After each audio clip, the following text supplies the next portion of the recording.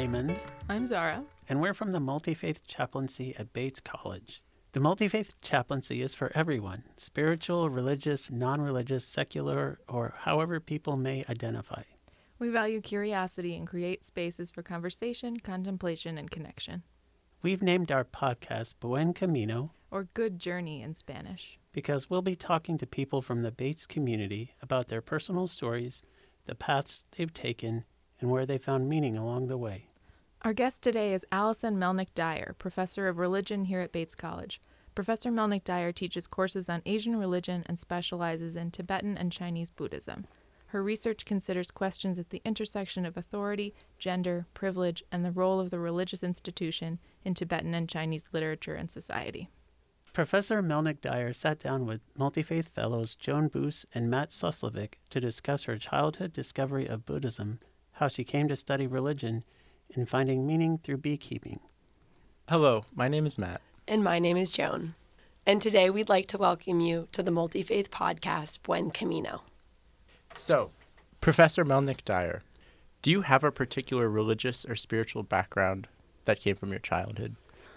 Sort of. I come from a multi-religious family. So I grew up in two households, one with my mom, who was raised Irish Catholic, but had a very broad perspective on spirituality. And then my father's household, which was social humanistic Jewish in origin, and different people in that family practice to different levels of intensity and with different goals. So I think that the unifying factor was focus on humanism and concern for humanity. That said, at a very young age, I was informed by an older family member who was 11 years older than me that I was in fact not Jewish, whereas the rest of the family was, and no one spoke up against this, and so that was, in the moment somewhat alienating, but led me to question what it means to have a religious identity, and what does it mean to be Jewish or to be Catholic, and so that was a question that stuck with me for a long period of time. And how did you first learn about Buddhism, and how did you come to explore that tradition? So I first learned about Buddhism actually from my Uncle Dan, who gave me a book. I think it was called the Buddha's Little Instruction Book or something like that. And he was teaching me about mindfulness meditation. I was an anxious kid, and he helped me at multiple points in my life to sort of calm myself using what I later came to know as calm abiding meditation. When I was around 12 years old, became really interested in Buddhist practice and sought out a Zen temple in Ann Arbor, Michigan, where I lived at the time, and sort of announced to my parents that I was going to start going to this temple, and they said, "Sure, okay, yeah, that's fine. You can do that, but we can't pay for the meditation classes." So I went to the temple and talked to the head priest there, and she said that I could exchange work for meditation classes. And of course, that work ended up being meditation practice in and of itself. So I first learned about Buddhism very much as Buddhism equals meditation, and understood it that way for a long time until college, when I started to discover that there's a lot more to it than that when you look at Buddhist history. And how did you compare that practice of mindfulness and meditation with the other religious traditions you were surrounded with growing up? So I saw similarities across the traditions that I was exposed to, but one thing that American Buddhism has going for it that these other traditions don't is that does aim to be inclusive. And in the modern day, the American Buddhist community throughout North America is working to really expand the borders of who is included in that community. It has really historically been a very white community, at least among Buddhist converts. And so the thing that I found appealing about the Buddhist community in Ann Arbor was that it was very welcoming, that there was no expectation of prior knowledge or identity, whereas I had learned very early on that there were expectations that if you are Jewish, you are only Jewish, and that is it. And if you are Catholic, you are only Catholic, and that is it. And so the sort of expansive perspective of who is allowed to identify as Buddhist was really appealing to me. Mm-hmm. So that's interesting. So it sounds like in your experience you found that you didn't have to be pigeonholed into any one tradition, which leads me to my next question, which is, do you think you can have multiple religious identities? I think you absolutely can. So identity is a really interesting, changing thing depending on the context that we're in. And I know that in the United States, people frequently will have one religious identity, and it was surprising to me to learn, especially in Asia, that people have multiple religious identities, some stronger or not, depending on the context and the situation. And so ascribing to multiple religious practices is not out of the norm. If you're a lay person, you don't have to only go to one temple. You can frequent multiple places and talk with multiple teachers. And so for me, I found that to be very appealing and very interesting. In the American Buddhist community, there is a sort of attempt to take that to an extreme where you get sort of popcorn or salad Buddhism, where people are pulling things from all different traditions willy-nilly. And I think there are some challenges that arise from that.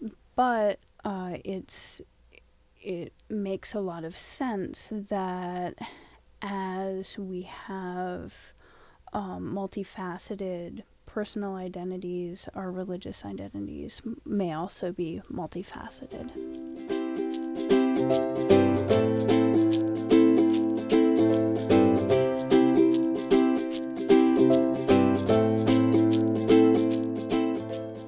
And you already sort of touched on some of these intricacies, especially in your role studying religion. But why study religion? That's a good question. So for me, religion is something that exists around the world, across cultures, to varying levels of intensity. It's present in one way or another across the human family. And I think that understanding the ways that religion is practiced, the roles that religion takes in terms of institutional authority, and the position of religious identity within larger communities is important if we're going to understand how humans interact with each other, what they find to be important or meaningful, but also what organizes society and how people navigate that society. So for me, studying religion is about more than understanding individual faith or practice. It's about understanding human relationships and power dynamics and gender dynamics across traditions and within specific traditions too. I was talking with a friend the other day about religion, and you've mentioned a number of times the idea of a human bond that can be forged via religion. And I'm curious what you think through your study of religion, what principles Asian religions, or perhaps Buddhism more specifically, can endow in people that are something we can take throughout life in religious or non-religious contexts.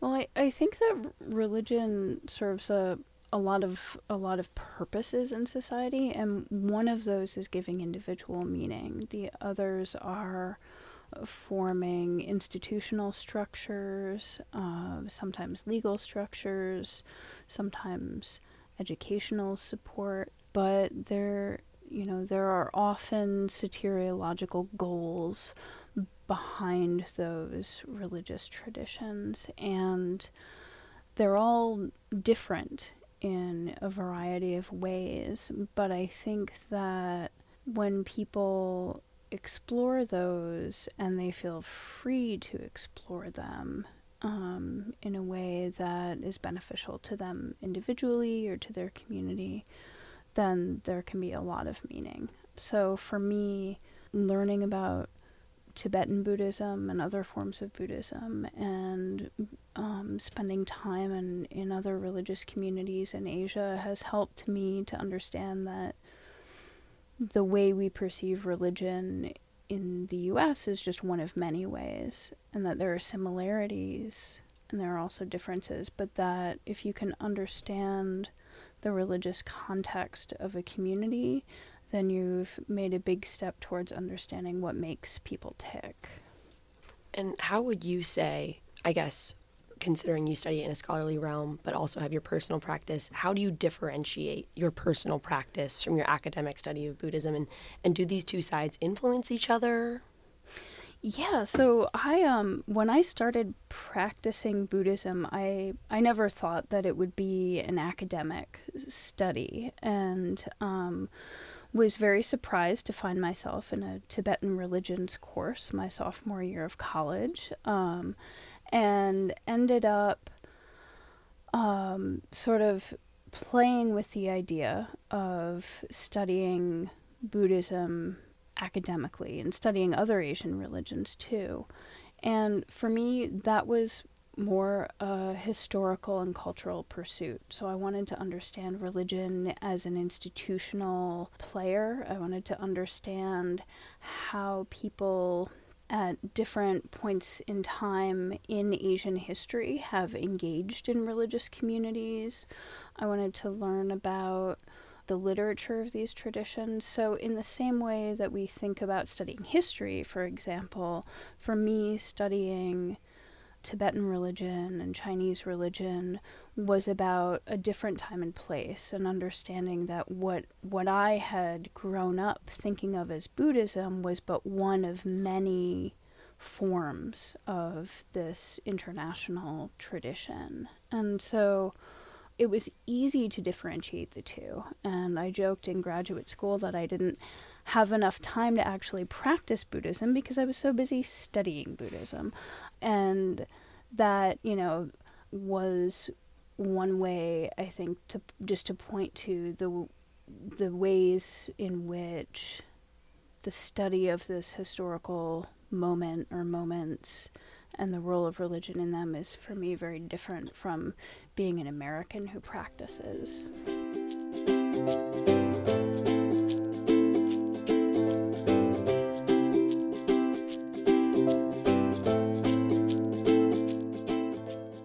In that examination, whether it's exposing your students to Asian religions or you yourself learning more about Buddhism, have you found that has been a process of just holding up a mirror to yourself and learning things about yourself through that study? And what might be some of those big takeaways you've extrapolated from that process? Wow. So there are many things that I've learned about myself through the study of Asian religious history, but I would say that for me, my curiosity is more outward facing in terms of understanding the history of a tradition and being able to preserve that history or interpret that history and share it with other people.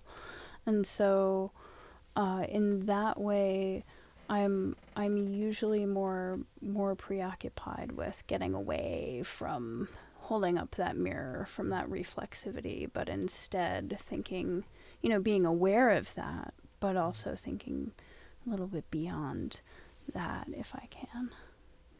I'm curious, when you speak about your study of Buddhism, did you always know that you wanted to study religion? I mean, after you graduated college, the year after, what did you do?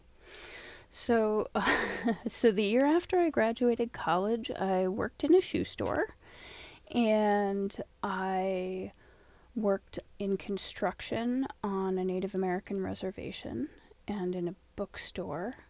And I went to India for a little while and hung out with some Tibetan nuns there, and didn't really know what I was going to do next. Was playing with multiple ideas, and for me the idea of studying religion further was something that seemed out of reach, at least at first. And after a while I realized that it was something that I was almost feeling compelled to do. Like I had to learn more. I had to find a way to explore it further. But in college, that was not a foregone conclusion. And so, for people who I know at Bates, we worry, seniors worry about what's going to happen next. And sometimes it takes a little bit of time to figure out what your path is. And that was the case for me. So in the off chance that any of our listeners will find themselves post-college graduation living with Buddhist nuns, what should they expect? Well, I mean, they should expect to be living, if you're living with a group of Buddhist nuns, then you're living with a group of people. And so there are going to be many different perspectives and individual goals and concerns that you would find anywhere else. But, some things I learned, a 6 a.m. wake-up call is sleeping in. And my day looked like a fair amount of solitary translating and then working with individual people. So I was not an ordained nun. I had not taken vows or anything like that. Yeah. So their day looked very different from mine. Their days involved all kinds of ritual practices and meditative practices, but also keeping up the nunnery, so cleaning and taking care of the space that they were in. So it really depends. I'm curious, the jobs that you worked in construction and at the shoe store, do you think that those jobs then allowed you to go on and find your passion? Were they an integral part of that journey? Absolutely, yeah. And I would say both of those two in very different ways. But working in the shoe store, we spent a lot of time talking about questions of social activism, talking about religion, talking about humanity. And it was there that I actually really started to develop some semblance of a work ethic and understand how work could be fulfilling through the connections that you make with the people that you engage with on a daily basis. That is a great segue into our next question, talking about work and meaning. Research shows that young people are increasingly looking to work as that source of meaning in their lives. How do you think we and Bates should be preparing students to find meaning in today's world? And should it come from our work? Should it come from other places too? So I think that when we focus on work as our only source of meaning, we pigeonhole ourselves, and that can be problematic if you have a bad day at work, if you don't love your job, but you're sort of doing it to get to some other place, or if it is just simply what you do to sustain yourself financially, economically. That said, I think that it's important that we think about all forms of work as being possible sources of fulfillment. And that might mean fulfillment through a job well done. It might mean fulfillment through making connections with your coworkers, or something broader that you're doing for humanity or for the planet.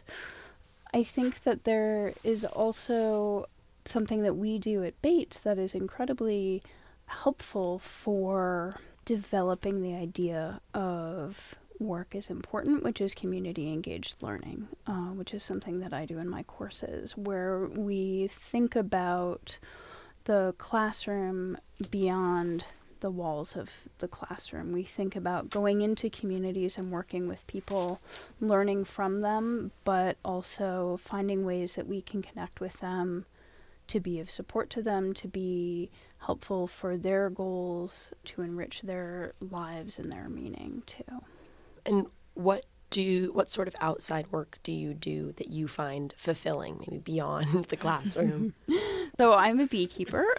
So my husband and I started an apiary a few years ago, and it has had various fits and starts, but is now up and going again. And I find a lot of fulfillment in doing that and working with them, but also in just the interactions that I have with friends, with family, with my dog, and in exploring the natural world in Maine and being out in the woods.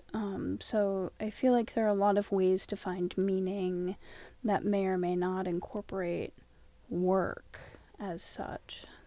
I have to ask this question. Yeah.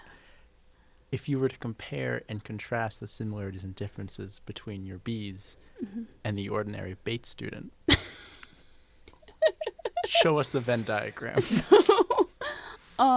So bees work very well together, and as I learned from my students when we took them to Ladakh last year, they work very well together. There's a group goal and identity that is built, but I think that Bates students are also thinking beyond the hive, so to speak.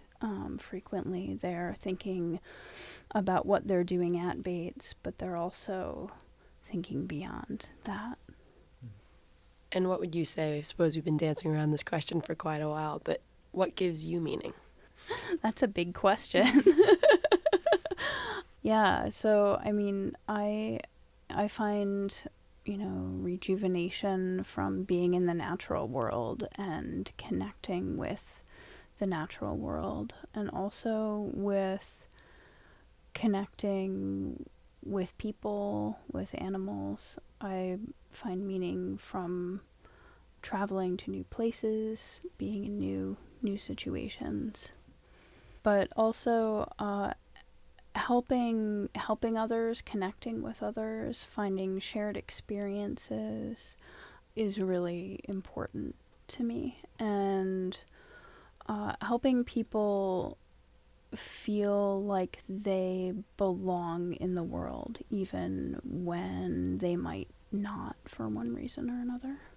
Do you think that through your times with the nuns or your study of meditation specifically, you've been able to find mindful practice or spirituality in everyday or normal activities that aren't necessarily spiritually delineated?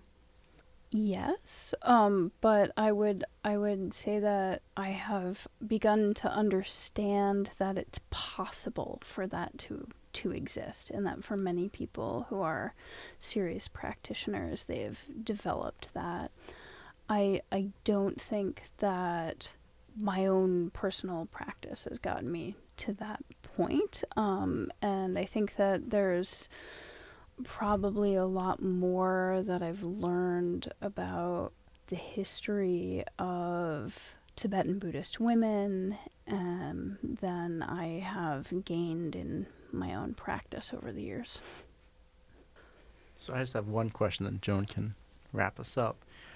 I'm curious, what have you learned about the world and how humanity might ought to function by working with bees?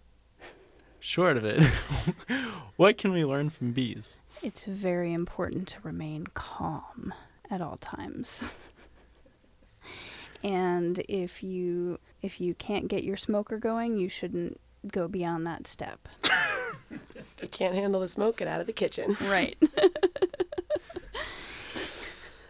Well, thank you so much for speaking with us today.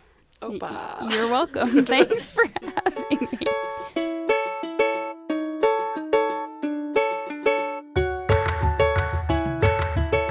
Thank you to Colin Kelly and the Bates Digital Media Studio, The Multi-Faith Fellows, Multi-Faith Chaplain Brittany Longsdorf. and Allison Melnick Dyer for sharing her story with us. Thanks for listening, and we hope you join us when we come back in September.